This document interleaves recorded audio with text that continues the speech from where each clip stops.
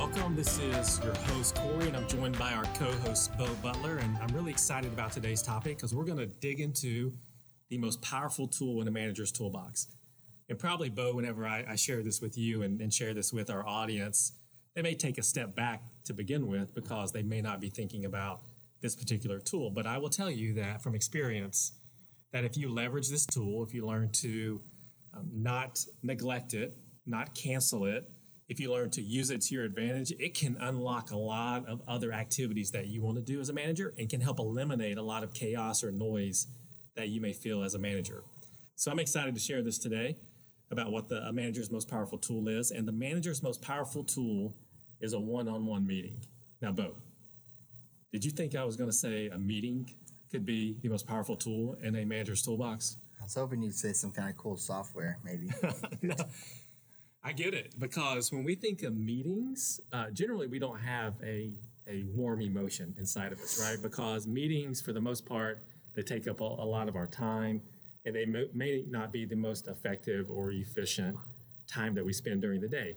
But the one-on-one meeting is different. And if used appropriately, it can be the most powerful tool in a manager's toolbox. And we'll talk about the reasons why, but Bo, I wanted to ask you a question first, and those out there listening can think along with this, is think back to a time in your career where you had a manager, and that manager did not have a consistent one-on-one with you. So think back to a time where a manager did not have a consistent one-on-one with you. How did you feel? Like, how did you feel whenever that wasn't happening? And it could be emotions, or it could be just generally, how did you feel about your job, your role within the organization, your relationship with your manager? What are some of the things you felt whenever your manager was not having a one-on-one with you? I think because I'm pretty cocky initially, I liked it. I felt some space to do my thing.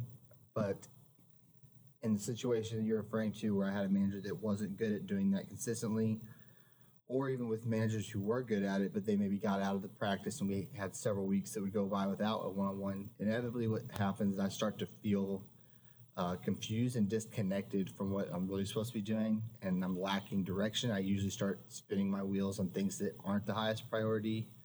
So it usually led to confusion, disconnection. Then I start to feel sometimes misunderstood because there is no connection. There's an assessment being made about me or what I'm doing from afar, but that's not really aware of why I'm doing it or what I'm struggling with. Yeah, I think those are exactly how I felt too. You feel frustrated. You can feel misaligned, misinformed. You can feel not valued. I know at times I could feel, well, I must not be important as an associate or as an employee if my manager's not investing time in me. There could be a lack of trust. You don't know where you stand with your manager and how you're doing on performance. I like what you just said around, you don't know if you're working on the high priority items that align with what's a priority for your manager. And so those are a lot of emotions that we feel. And so just to turn it a little bit, as a manager, if we are not having a one-on-one with our team, that is exactly how they feel about us. And that's exactly how they feel about themselves in the context of what they're doing. And so the one-on-one can help eliminate and mitigate a lot of those emotions that you just talked about. And so what I want to do is just talk through why the one-on-one meeting is the most powerful tool, talk about what happens when you don't have a one-on-one, and then we can talk about the structure of a one-on-one that managers can take back to their teams and start to employ that will help them leverage the power of a tool like this. So a few reasons why the one-on-one is the most powerful tool is, the first is that it helps you as a manager connect below the line and build relational currency. And what I mean by below the line is, I don't know, Bo, if you've been in a situation where, of course you have, but a situation where the relationship is just surface. It's surfacey. All you talk about are the tactics or the work itself, or other aspects that are pretty much above the line and what you would probably think is standard to talk about in a business context. But the one-on-one meeting allows you to go deeper to be able to build relational currency. And we're going to talk about that in greater detail in a future podcast. But Bo, when you think about the word currency, what do you think about? Like, what is currency? What's it used for? What's the value of it? I'd say currency is what I am using to make life work in every area. I need money to pay bills, and I need currency relationally to operate in an effective way with teammates if I'm a peer, or definitely if I'm a manager, I need some trust there. I need some relational capital. Yeah. So yeah, exactly. So currency is if you want to go to the local gas station and buy a Snickers bar. Are you a Snickers guy? I hate Snickers. Okay. Sorry. What's yours? I'm more of like a Twizzler guy. Twizzler. How about a Bang energy drink? A Monster energy drink. Yeah. All right. So if you're going to go to the local gas station and buy a Monster energy drink, the currency that you have is going to be what you exchange for something that is of value for you. So the Monster energy drink is valuable to you, so you're going to use currency to exchange to be able to get that. And if you have currency, that's great. If you don't, it's not great because you won't get your energy drink and you'll be cranky all day, and it won't be fun to be around you. But if you think about relationships, it's the same way to where you invest in the relational bank account of the people that you're leading, so that whenever it comes time to withdraw from that account, you have something to withdraw from. And I like the way I heard you say at one point, Bo, maybe you can elaborate on this, is that it's a whole lot easier, or you don't really think about a withdrawal of $50 if you have $10,000 in your bank account. So maybe expound on that idea a little bit for our people around relational currency. Yeah, I would say to the degree that there is a lot of investment, the withdrawal matters more or less. So if I, like you said, if I have a lot of money in my bank account, a $50 purchase does not rattle me.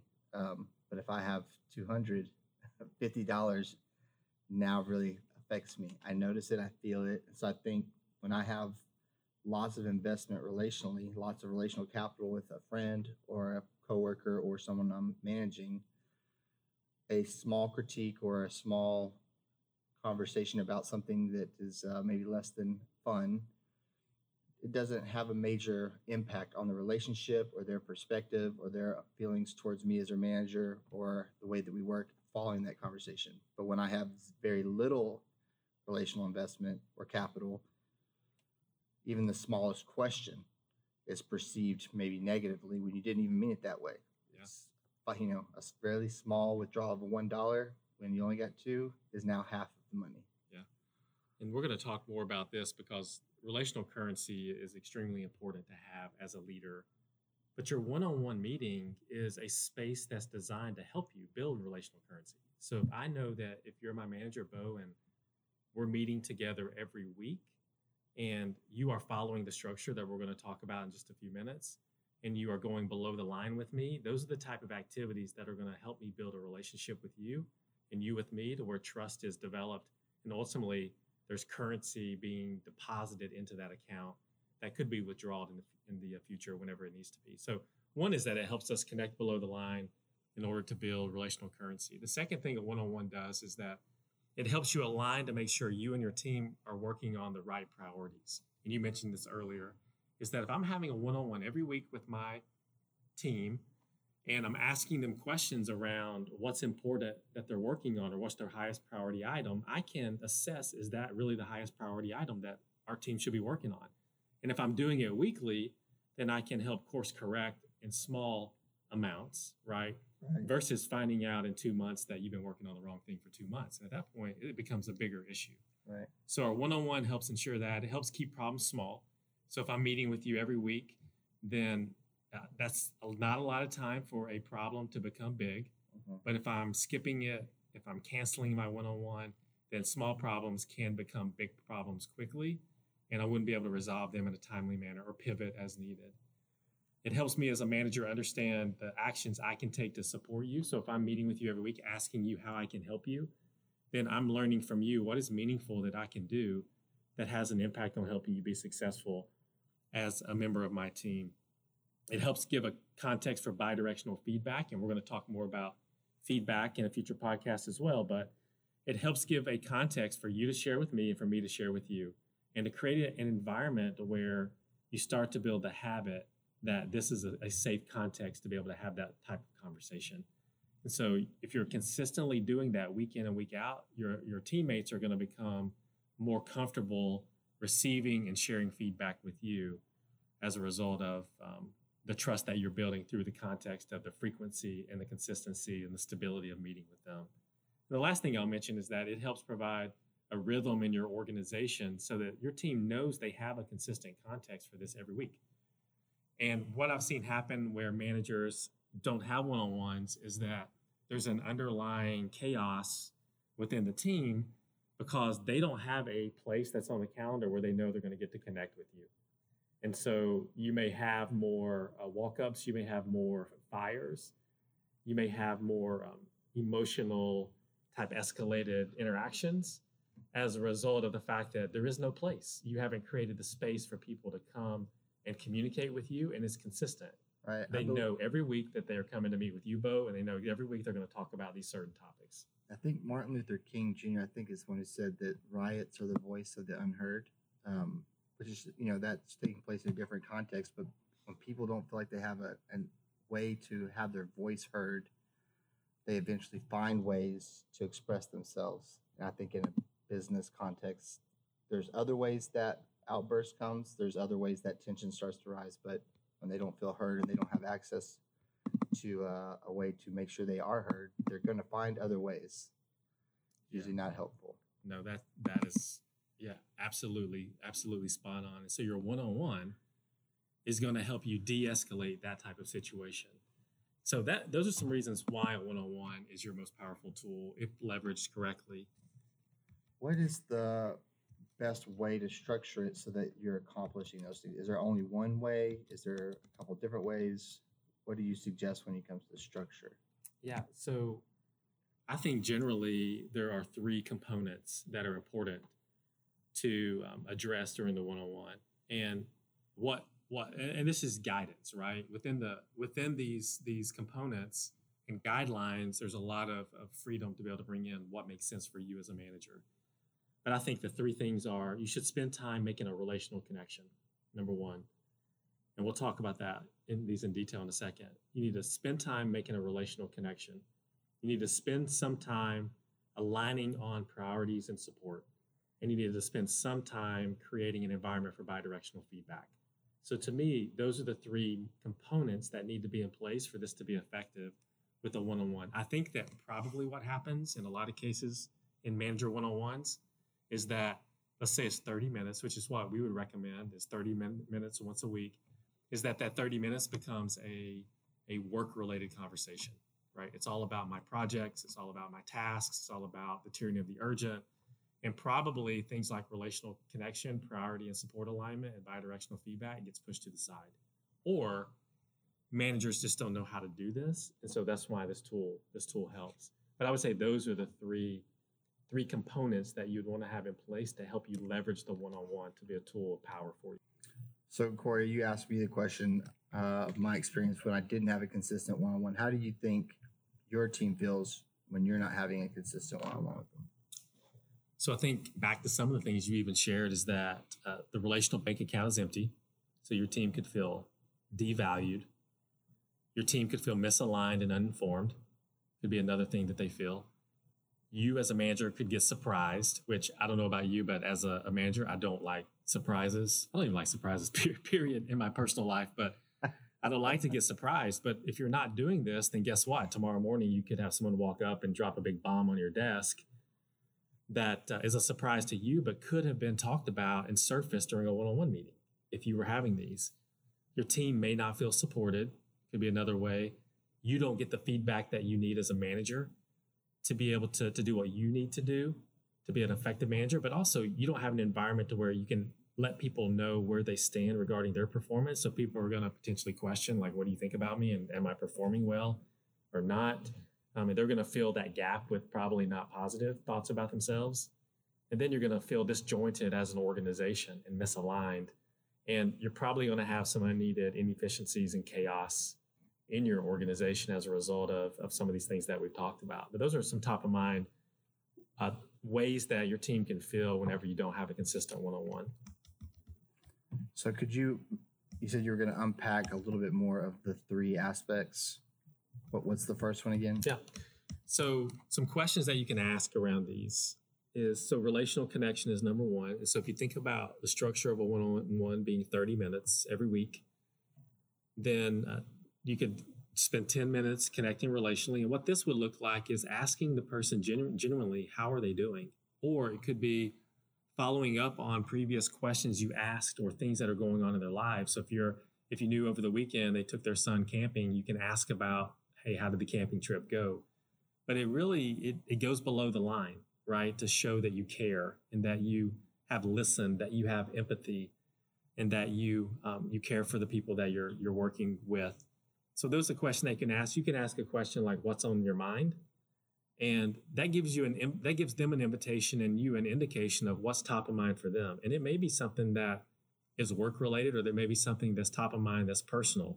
But it's information that'll be valuable for you as you start to think about the outcomes of this meeting, which is how can you effectively support this person? So I would start with some of those questions around relational connection, priority and support, asking questions like, what's your most important task of the week? And let them answer. And that's going to give you an indication of, are we aligned or not? Is what you think is important what I think is important. You can talk about things like goals or objectives and key results. You can ask them the question of, hey, how can I help you achieve success this week? And listen to what they say, because they're going to give you an indication of what is meaningful to them as far as action you can take. Or you can ask them, what meaningful action can I help you with this week that'll drive your success? And they're probably, after time, they'll get used to that question and they'll come and they'll let you know. And it'll be more accurate than you guessing the action that you can take. And so the third part was bidirectional feedback. And this is really just a space to create where you can redirect priorities, you can provide feedback, you can share information, you can follow up on actions from previous meetings. And I think the important question to ask here is to go first and ask, what feedback do they have for you as a manager? And give them the space to answer that. Now, I will say this. If you've never asked that question before, then don't be surprised if you get a deer in the headlights awkward look when you ask it, right? Because probably they may not feel safe or they may not be thinking that way. But if you keep asking this question every week, at some point, you're going to get some nuggets from them around feedback that they have for you. And then it's also you being able to give feedback for them. And you're going to create this environment of expectation that this is a space where we're going to give each other feedback. We're going to invite that. And so it's going to allow you to more effectively lead your team as a result of following a structure like this. And these are general guidelines that you know your team, you know your business, and so you can adjust. But I think those are the three things that are major to cover as part of an effective one-on-one. So let's just say someone starts trying to implement a one-on-one as a manager, maybe for the first time, and they're going to try to use your three elements. What, in your experience, what is maybe some of the typical or most frequent kind of landmines or stumbling blocks that people who are first trying to implement this run into, that maybe you could go ahead and warn them? Right. I think the key here is to keep doing it. Don't try it once, try it for a month, try it for 2 months. Because like I said, if your team, if they're not used to hearing or answering these questions, then you're probably going to get a couple of things. You may get silence, you may get an awkward situation, or you may get someone who can unload information on you, right? Because they've been waiting for that opportunity to share feedback with you, and thanks for asking, right? It depends on the personality of the people on your team. But I think you have to be persistent, because if it's me, right? If it's me and you're asking me these questions for the first time, I, in the back of my mind, are trying to answer the question, can I trust you? Can I trust you to be honest with you about what's top of mind or what's going on in my life that's impacting my work, or what feedback I may have for you, or what can you do to help me? I may be hesitant to answer that question until I know that you're sincere and consistent with this. And so I think the key to me is you need to be consistent and persistent with doing this, and give it a shot and try it over a period of time. And my experience has been people start to warm up to these questions, and then you start to really get below the surface and get what's valuable, so that you can make sure that you and your team are focused on the right things. So that's what I think. What about you? I mean, when you've had one-on-ones or you've seen situations like this, what do you think are some of the landmines that people may run into by shifting to do something like this? I think the temptation I feel most often is to squeeze out the personal investment time. and you start to believe, well, this week, there's just a lot of stuff this week. So I'm going to shorten what I typically give 10 minutes for, and I'm going to shorten it to 5. And then you get in the habit where now the tyranny, the urgent dictates that one-on-one more than your commitment to those values. And then now it's just a matter of time before sometimes I might just not at all address any personal. So now we've completely lost the personal investment, and this has just become another meeting for me to download and discuss all work oriented. So now I'm losing the capital relationally again. So I think I've found myself slip into that pattern before. And so it's hard to discipline yourself to say, if I have to schedule another meeting outside of this to discuss something that's urgent, then I will, because I'm not going to let it take away the relational investment time that's a part of this. Right. And I think it's really getting managers to understand that this works, right? This works. And I was thinking of some studies around employee engagement, and there's a rule that's come out of it called the 10-6-2 rule.